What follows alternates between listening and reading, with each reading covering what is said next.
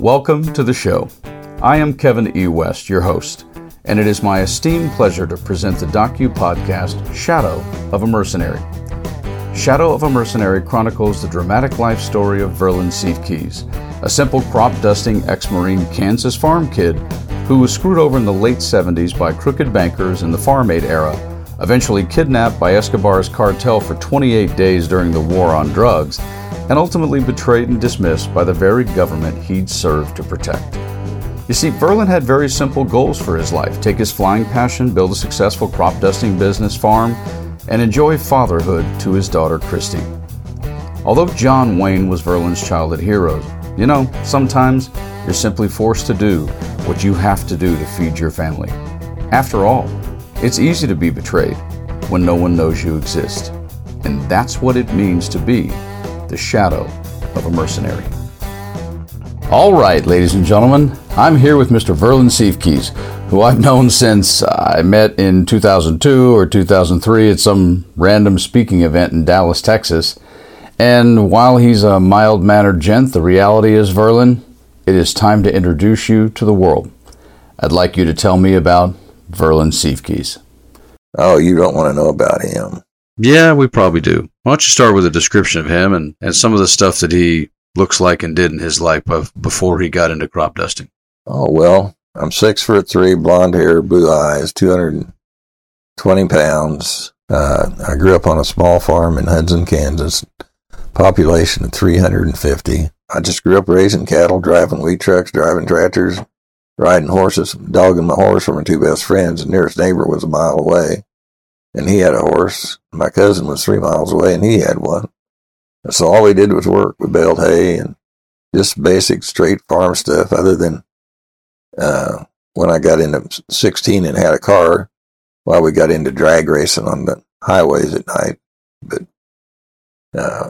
just typical stuff growing up in the 60s that way. What would be the best skill you have not related to flying or lying? Oh, I don't know. I guess agriculture, probably. Farming. Would you call that a skill? I would. Can you be a little more specific? Just whatever crop you're raising, pumpkins, wheat, corn. It's pretty good at that. Hunting. Good at hunting. What kind of hunting? Pheasant, quail, ducks, geese. Good old country boy. Yeah. What's your favorite drink? Margarita. Really? A margarita? Yeah. Do you need like fruit and an umbrella in it and shit? Sometimes. Oh. That's a little stunning for me, I'll be really honest with you. Margarita. I was expecting you to say whiskey or something. Oh, CCN7 or Crown and 7 sometimes, but summertime, warm weather and margarita. Yeah, but I didn't ask you summertime. What about wintertime? They're never bad, especially if you have Mexican food. Sound like you might have spent some time in Latin communities in your career. A little bit in the islands. Yeah, a little bit. I'm known to drink a rum runner or Bahama Mama from time to time. Well, deciding between a margarita and a rum runner is one thing, but life decisions are usually a bit more crucial than that. In your case, one decision completely altered your future. The fateful decision to get your instrument-rated pilot's license in Panama City Beach, Florida, 1977, not Dallas, was one such decision. And from that moment, all the way until 1991, Verlin, and you're sitting alone in Wichita, Kansas, what's the one thing, if you had to do it over again, you might have changed?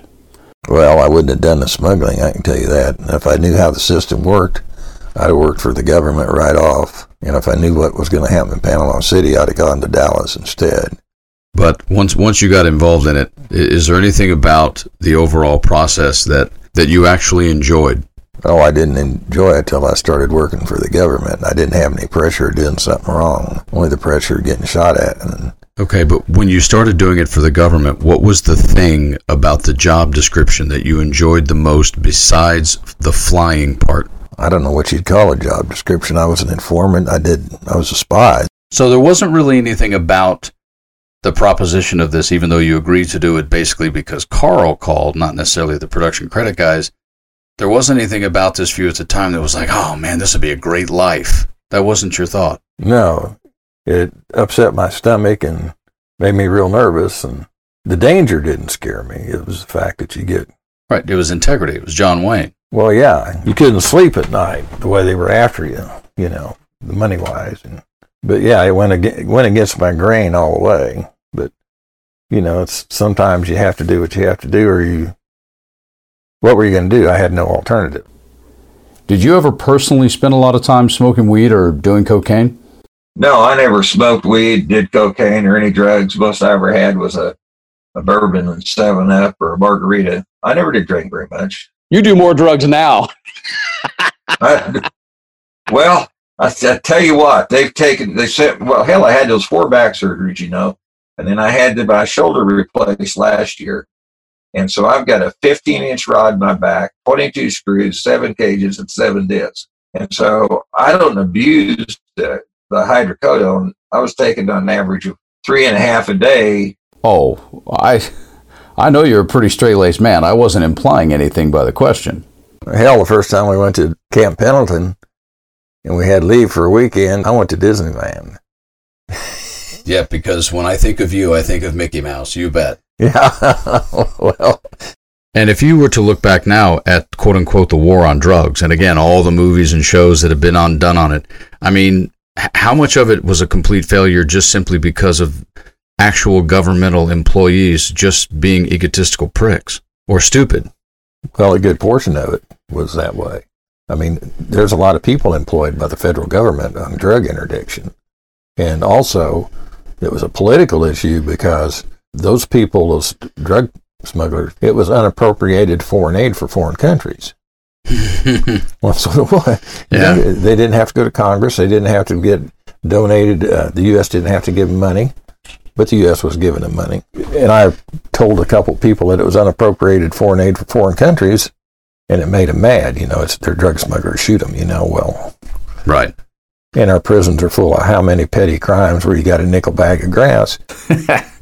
I believe what you're trying to say is it's all bullshit. Oh, yeah, it's all bullshit. It was a bullshit at the time. I mean, it's a big economic boost.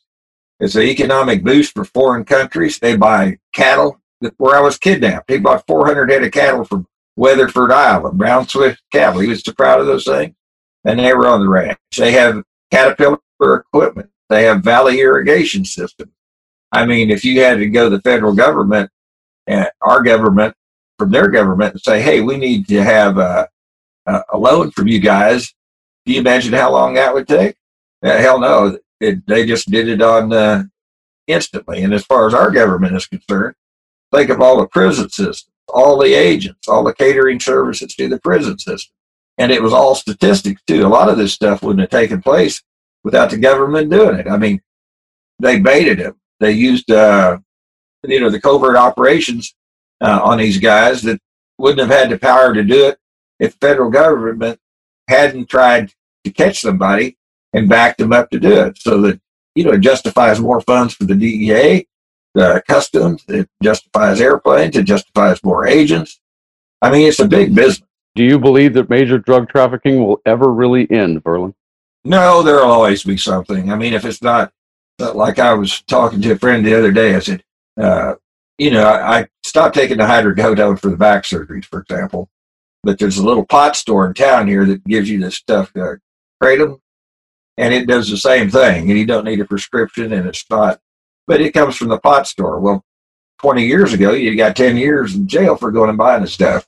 It doesn't have the TCH in it, or THC, but Sonia had arthritis in her hand. She's bald, she's afraid she's going to have another surgery.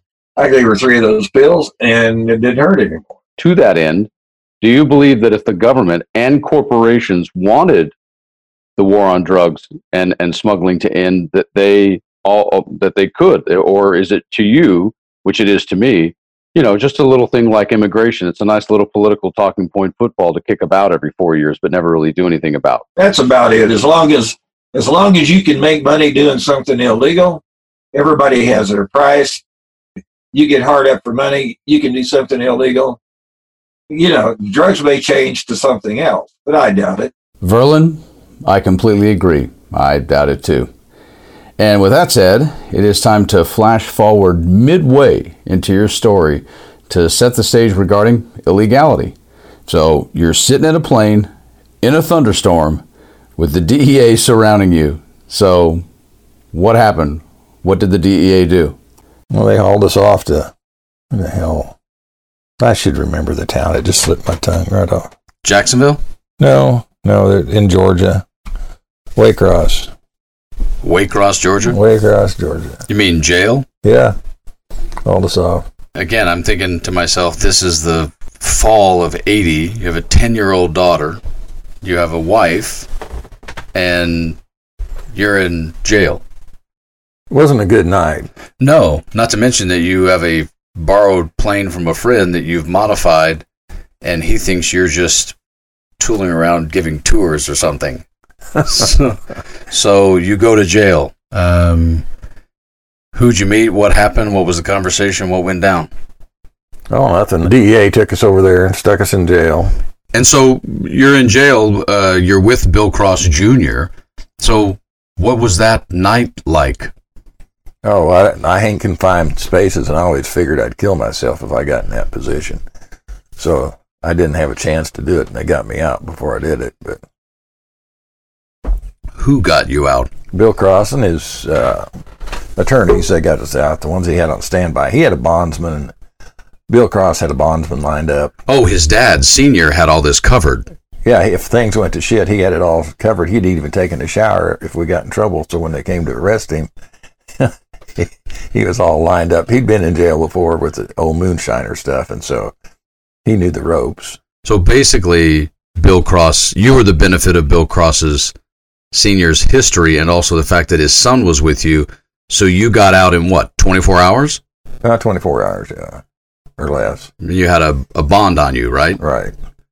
Okay, I'm not always really sure exactly what a bond means, Verlin. I mean, is a bond how? So you got out of jail, okay, great, but what did that mean in terms of time, in terms of your physical freedom? What did that mean? It means you just had to show up for trial at a certain date, and the bondsman guarantees you're going to show up or he's going to lose the money. You have to put the money up to get you out of jail. I forget how much money it was, but say it was $100,000, somebody had to put up 10.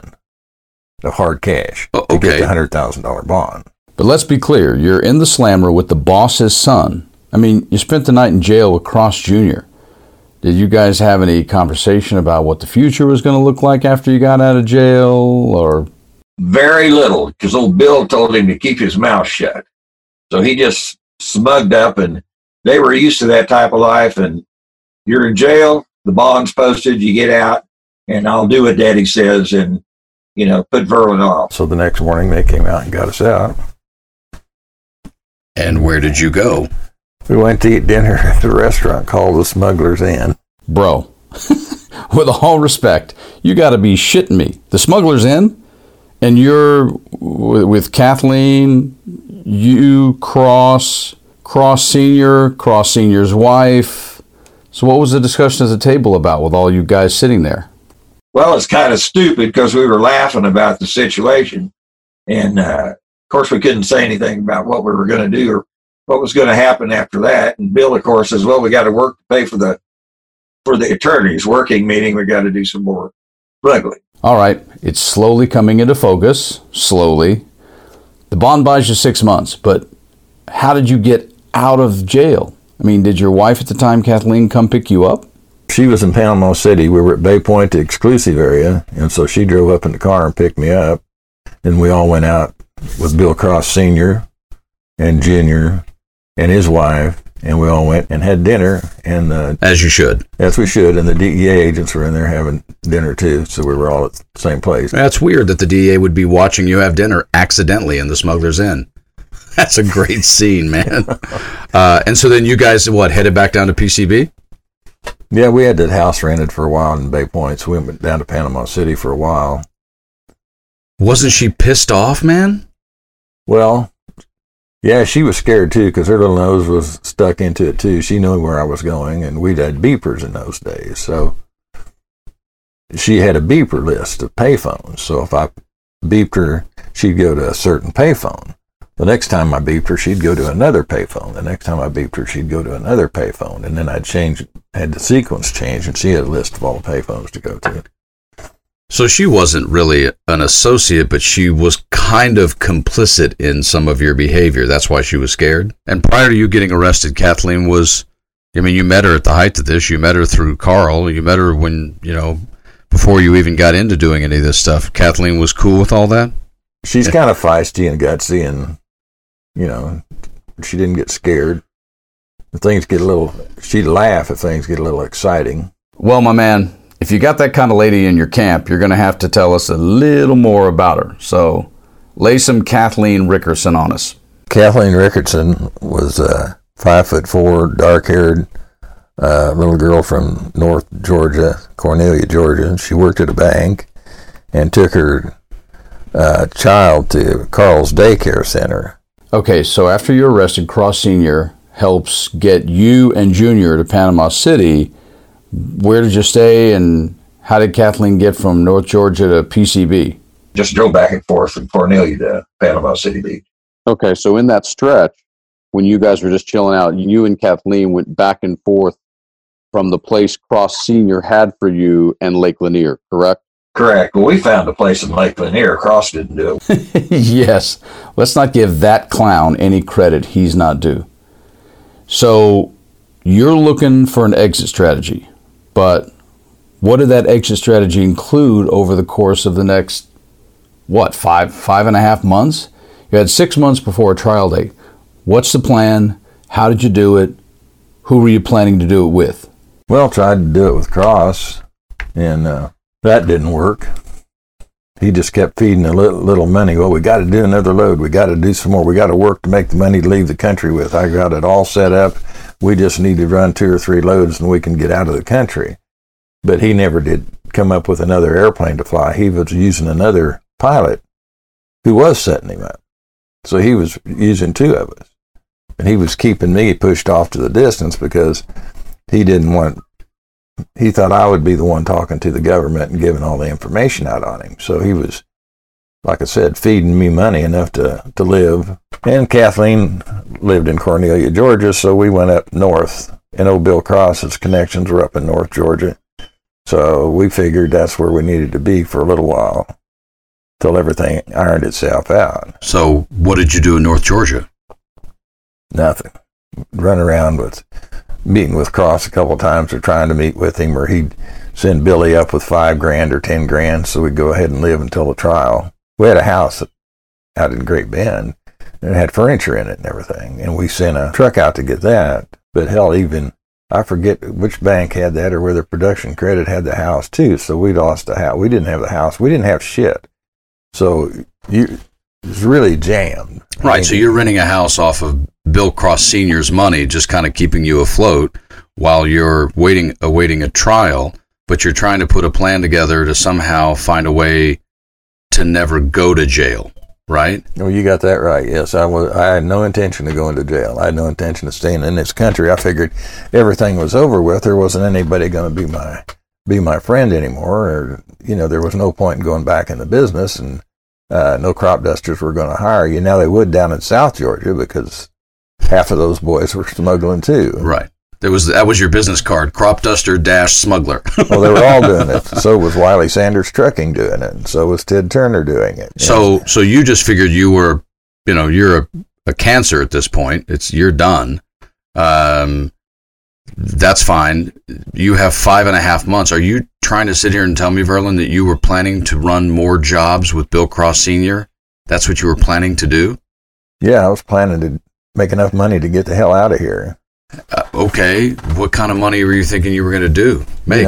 Given his track record, I'm not sure how much we could make, but it was big numbers because he'd switched to what he was going to haul. He was going to haul cocaine instead of marijuana or Quaaludes. You make a lot more money. Sure, of cocaine was like $18,000 to $22,000 a kilo pure. Well, a kilo doesn't weigh very much, so that's a lot of money. You can put a lot more money in an airplane in cocaine than you can in marijuana or Quaaludes. So did you actually make any flights for Bill Cross Sr. between the time you were arrested, released, on parole, probation, awaiting trial. Did you make any runs? Never got around to that. I'm going to be honest with you, man. This is already head spinning, and it's only episode 1. So you have an entire home, an entire business in Ellenwood. I have to ask you, man, why in the world wouldn't you just naturally think, knowing what you know about what's going to happen, why wouldn't you just naturally think to go home immediately? Why? Well, I was shook up. I knew how the people back there would look at it, and I didn't want to go back there. I just walked off from the whole thing. Production Credit had, they weren't going to honor any more bank drafts, so I couldn't do anything about any bills. People were going to want paid. I couldn't do anything about a chemical bill. I couldn't do anything about whatever. And I don't remember how many accounts receivable I had left. Probably, since I gave them that big check, probably just 2 or 3. And if I remember, those guys paid me under the table, so I had some money.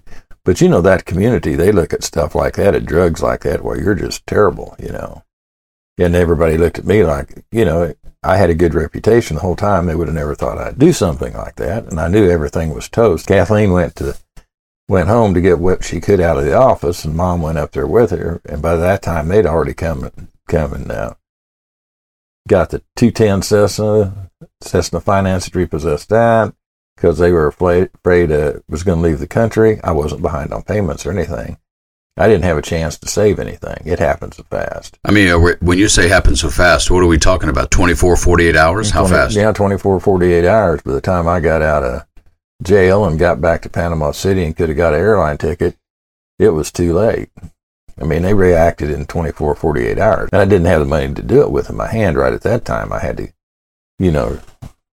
would have taken, $5,000, $10,000 to run home and stash stuff and fly an airplane to Nebraska and get stuff out of the office and get things out of the hangar. And then where the hell was I going to put it? Because everything was tied up in a knot at that time. I couldn't do anything about it. Right. And the obvious question, of course, becomes, you have an ex-wife who's the mother of your daughter, and they live in Norton, Kansas. And how did they find out? How did it hit them? What did you talk to them? Did you call them? I don't remember. I suppose I called them. They could have found it out in the newspaper. Like I said, it didn't take, I don't know how they scanned the news, but it didn't take 24, 48 hours for it to be in the news. You were a news story. Yeah. It didn't take, any time at all for that to hit the news. I mean, this state doesn't have any news, and they, if a tornado comes through, they try and find out if it blew one tree down or a leaf. So when I did something like that, why, they scanned it, and that was... You were a popular story. Yeah, for a couple days, like everything else, but it was enough that everybody knew about it just instantly, so... Okay. So you kind of stayed down in PCB and stayed away once you knew that everything was scooped up and tagged and taken away, etc. You just started to try and reformulate a plan down there. Yeah, my plan at that time was I didn't plan on going to jail. I was going to get enough money together. I was going to leave the country because I knew we were in deep shit. You're telling me you had another borrowed plane and a plan to bolt from the U.S., right? Well, I didn't leave Lake Lanier with a borrowed airplane. I thought Cross gave you a plane at some point. Oh, we checked one out one time. It was an old Aztec, but no, we didn't leave with his airplane. It didn't work. Did Cross and Kathleen know that if you had been able to execute that plan, that you were never coming back? Did they know this? Yes, they knew it. Sure, they knew it. I had a plan to leave the country. Cross initially said he had a plan to leave the country, but he needed money. But he didn't come up with a plan to leave the money, to leave the country. The plane that I knew was in Leesburg, Florida. And it was a Panther Navajo with some people that Cross knew. But yeah, I planned to leave the country, but it takes money to leave the country. Here's the other question I'm asking you. You had a plan to leave the country and have no intention of coming back, and you were married to Kathleen, and she was completely fine with this? Yeah, she was fine with it because, the handwriting was on the wall. There wasn't going to be any life. I mean, she could join me where I went, but there was not going to be any life with all the shit that had gone down. I mean, in my mind, there wasn't. If you don't do something, you're trapped. If you don't have money, you're trapped. If you stay in the country, you're screwed. Or you initially went to jail, while in jail, or just out of jail, did you still know that Cross Senior was the reason the feds found you to begin with? Yes or no? Yes, I knew it. Why or how did you believe, sitting in North Georgia with Kathleen post bail, did you believe that you could continue to make runs for Cross Senior without making it worse or getting arrested again? Why'd you believe that? Oh, I didn't believe that. I believed that I didn't have any choice but to do it. Like I said, he had us by the balls. He owed us money. I didn't have any way to make any living. And so if I needed to leave the country, I needed money. I mean, he was trapped. Didn't have any way out. Verlin, sounds like you took being between a rock and a hard place to new levels, my man. Damn. And with that, we bring the first Shadow of a Mercenary episode to a close. We sincerely hope you enjoyed it and will continue to listen throughout the entire story through to its terrific end. Please subscribe, share it with friends, and of course on your social media. I'm your host, Kevin E. West, and we'll see you right back here for the next one.